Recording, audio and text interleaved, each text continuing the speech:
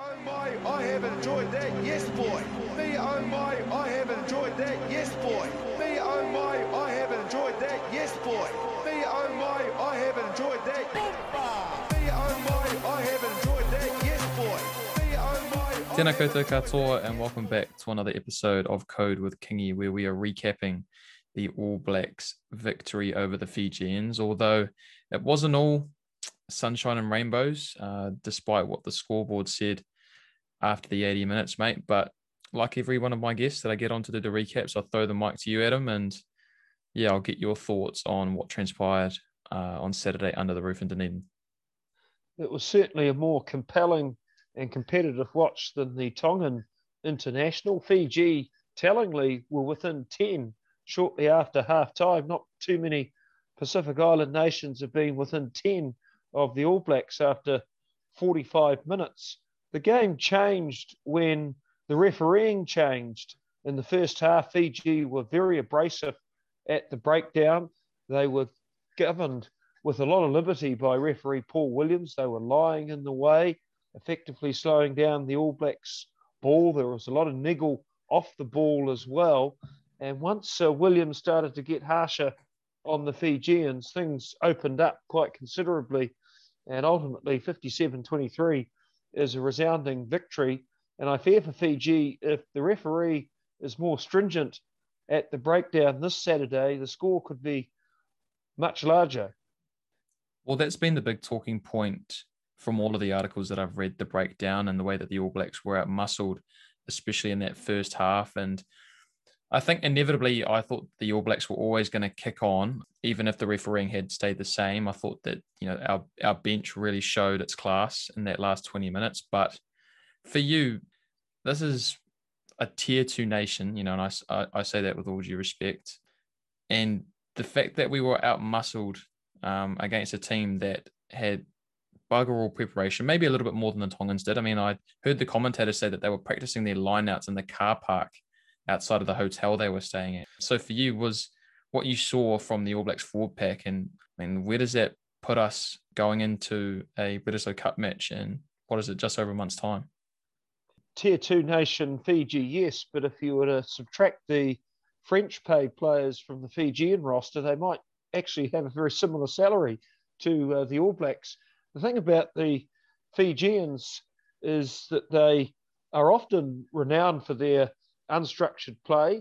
And in fact, sometimes when you're a highly programmed and polished team like the All Blacks and you come up against a team that is completely audacious and apparently disorganized, it can be very off-putting.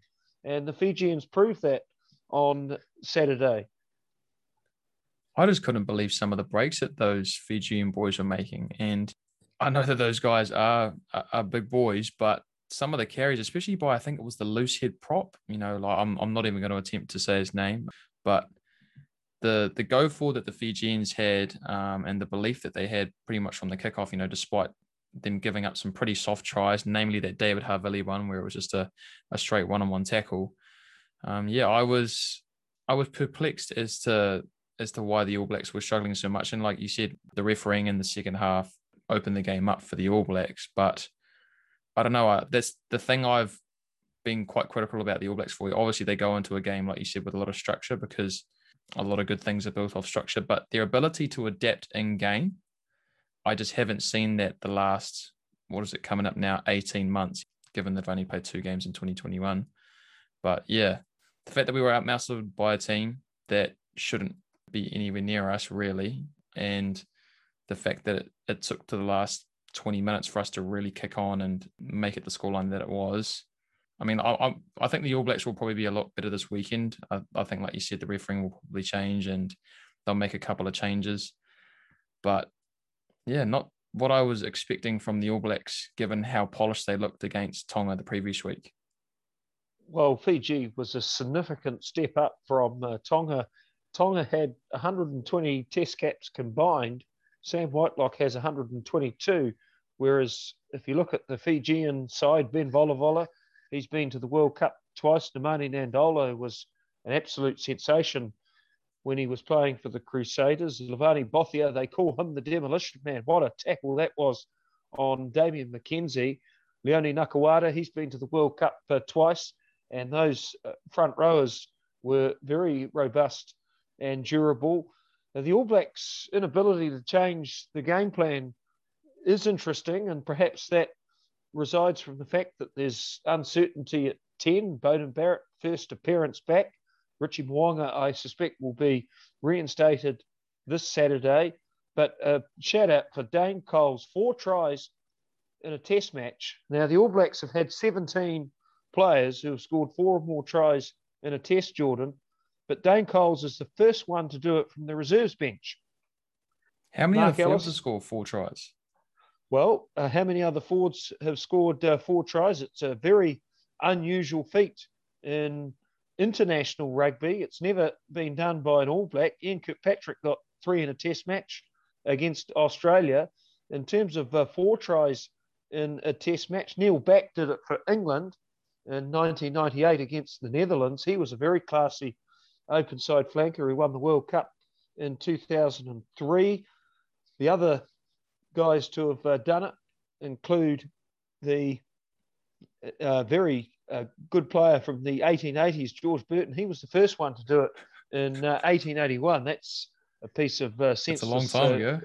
That is a long time ago. And the other guy to score 4 tries, perhaps the most famous example of it, was Greg Cornelsen for the Wallabies against the All Blacks at Eden Park in 1978. And essentially, Coles replicated Greg Cornelsen, Jordan, because he scored 4 tries from a metre out. And when Cornelsen scored 4 tries on Eden Park for the Wallabies in 78, he basically did the same thing, attaching to balls or snaffling turnovers and falling over the goal line. So Dane Coles, 4 tries. And the other guy to get 4 tries in a test was Keith Wood. He was the Irish hooker who played for the British Lions on 2 tours, and they called him the Raging Potato. He's an absolute classic, Keith Wood. He got 4 tries for Ireland against the USA in the World Cup in 1999. You can watch the footage on YouTube.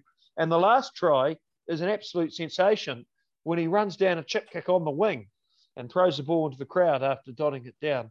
So Coles joins Woods as the only hooker to have scored 4 tries in a test match. And significantly, Keith Wood scored 15 tries in test rugby. Dane Coles now has 17, which makes him the all-time leading try scorer in test rugby in the hooking jersey.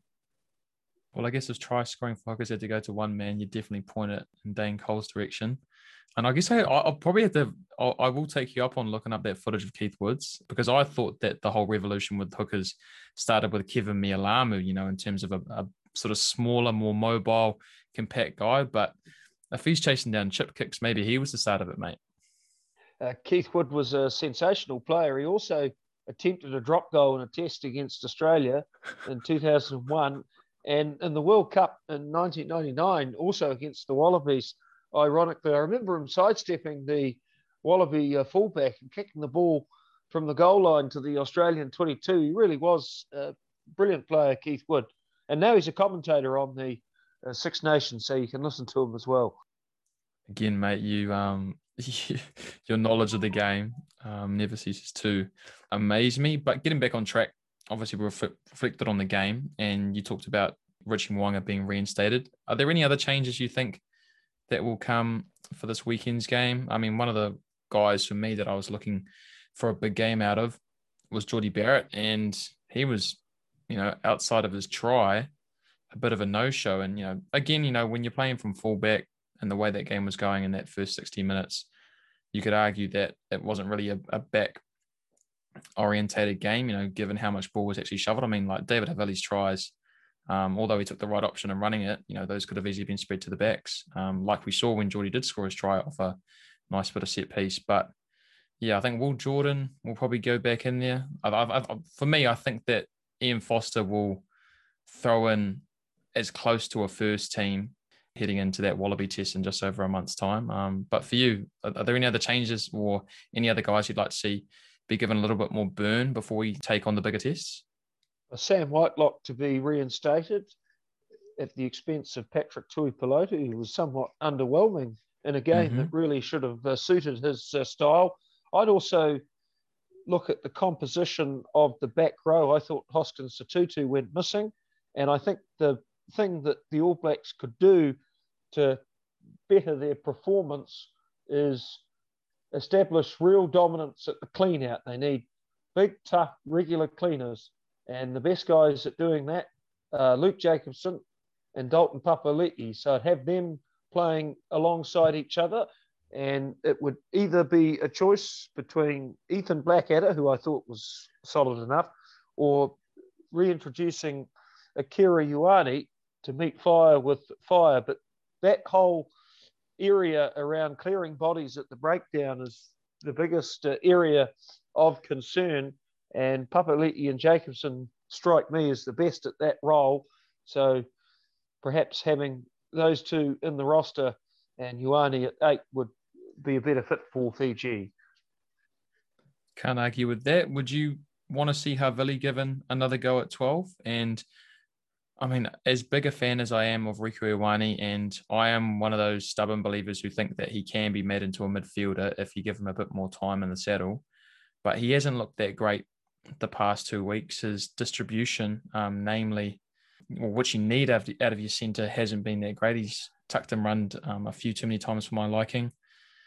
And then, Bodie was already under the weather, so to speak, after, what was it, like almost breaking his nose, thanks to Ethan Blackadder and some friendly fire during the week. And then he had a pretty nasty gash, which looked like one worthy of going off for. But I guess for him, knowing that it was his first test back and that he might not get another opportunity like that heading into the bigger games, he stuck at it. And I mean, his goal kicking wasn't very flash. And for me, I thought that Jordie Barrett would have been the first choice goal kicker, marrying up their stats. But obviously Bodie got the trump card being the older brother. And he had a few nice touches here and there, but I think depending on how the All Blacks go this weekend, it's Richie Mo'unga's jersey to lose that 10 jumper. Absolutely. And I'd consider reinstating Damian McKenzie as well. He's looked the more vibrant of the two in the contest between him and Jordie Barrett. David Havili to stay. I like the cut of his jib. I thought he did well. He scored 2 tries. He took some nasty knocks, but endured the most of it. I guess the question regarding Rieko Ioane will be who plays centre. Do they promote young Quinn Tupaia for the Furnace?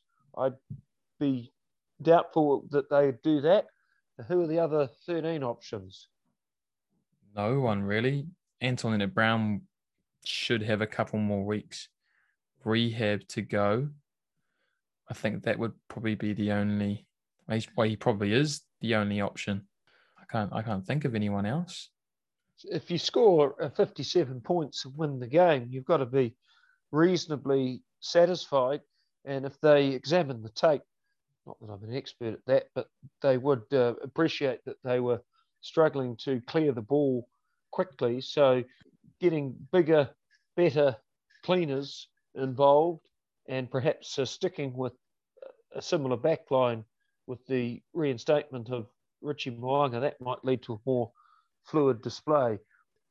Well, that's the thing, right? As much as people like to see guys taken out or and given opportunities, I guess in his case, Rieko is quite lucky that there isn't a viable backup ready as of this moment. And I think, like you said, I think the All Blacks need a bit of continuity in their backline. They need to nail down their 10, which is looking like Richie Mo'unga.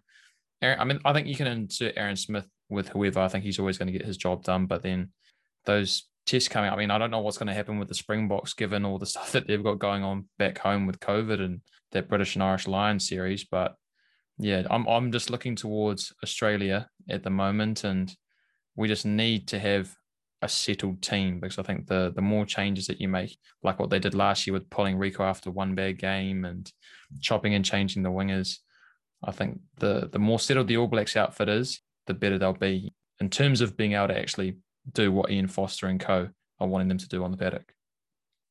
Absolutely. And Rieko Ioane really is the only plausible option. So he's likely to be retained.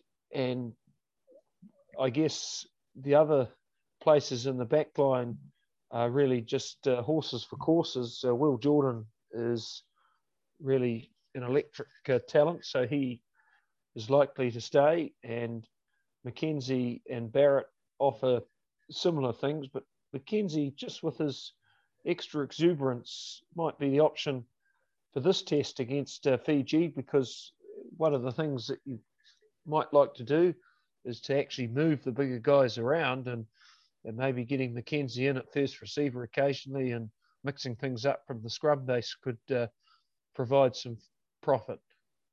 I guess I'll wrap that up there, man. And I've been waiting for your story, and I hope you do have one the whole of the podcast episode, mate. So please take us away with another tale. Well, no pressure on me. In fact, I didn't have one prepared tonight, but I could always come up with something for you, Jordan. I'll tell you a story about the Black Ferns. The Wharapama Cup starts this weekend. It's going to be a fantastic competition this year. Stacey Flula from the Waikato, formerly from Gisborne, was involved in a car crash. She helped to save victims from it and has become the leading try scorer for Waikato. But that's not my story. My story concerns Mel Ngātai and Anna Richards. And Anna Richards was essentially the Daniel Carter of women's rugby. She played her fourth and final World Cup in 2010 when she was 45 years old. She'd only missed 2 internationals in 2 decades. And in the World Cup final against England at the Stoop, England, in front of a partisan home crowd of 15,000 people, overwhelming favourites to win, Anna Richards was yellow carded for the only time in her career in the 20th minute. So the Black Ferns are down to 14, defending their line grimly. And then 2 minutes later, the prop, Mel Ngātai, who now coaches Tasman in the Wharapama Cup, originally from Parramatta Pliverton, actually, Mel, her father Frank coached the very first side out there. And Mel got sin-binned from a scrum infraction 2 minutes after Anna Richards. So all of a sudden, the Black Ferns are down to 13 in the World Cup final. And Mel, who's basically half Anna's age, is storming towards the sideline. And she's absolutely dirty, Jordan, filthy, waving her hands in the air, swearing like a drunken sailor. And she looks at Anna and she says, "What the are we going to do?" And Anna turns to the big screen and says, "Babe, settle down. You're on the big screen." Now, that is composure and class from the great Anna Richards. The Black Ferns went on to win 13-10. Carla Hohepa scored the winning try. Kelly Brazier kicked the winning penalty. And the Wharapama Cup for our Wahine starts on Friday. All right, I have to keep an eye out for the competition, and another great tale. Thank you once again for joining me on the podcast to help preview and recap another game. I'm sure I'll see you around the club rugby scene over the next couple of weeks. But until then, enjoy the rest of your week and stay safe. Look forward to it. Take care.